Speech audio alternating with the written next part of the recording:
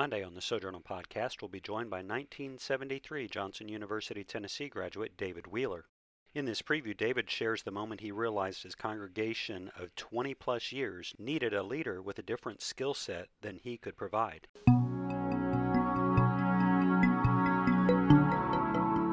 We didn't know what to do. And I finally realized God has given me gifts of communication, a pastoral heart, but the kind of leadership gifts you need at that point, I didn't sense that those were present in my life. And I finally thought, I think they need a different kind of senior minister now. There's a different kind of skill set. So I thought, I think I'm going to have to leave here to make room for that person. And at that point, Johnson contacted me about coming here and taking over the youth and children's ministry program. So I came down and interviewed and decided that was a good fit for that era of my life and my skill set, and it will allow the church in Indiana to bring in a leader with a new skill set to take them further on.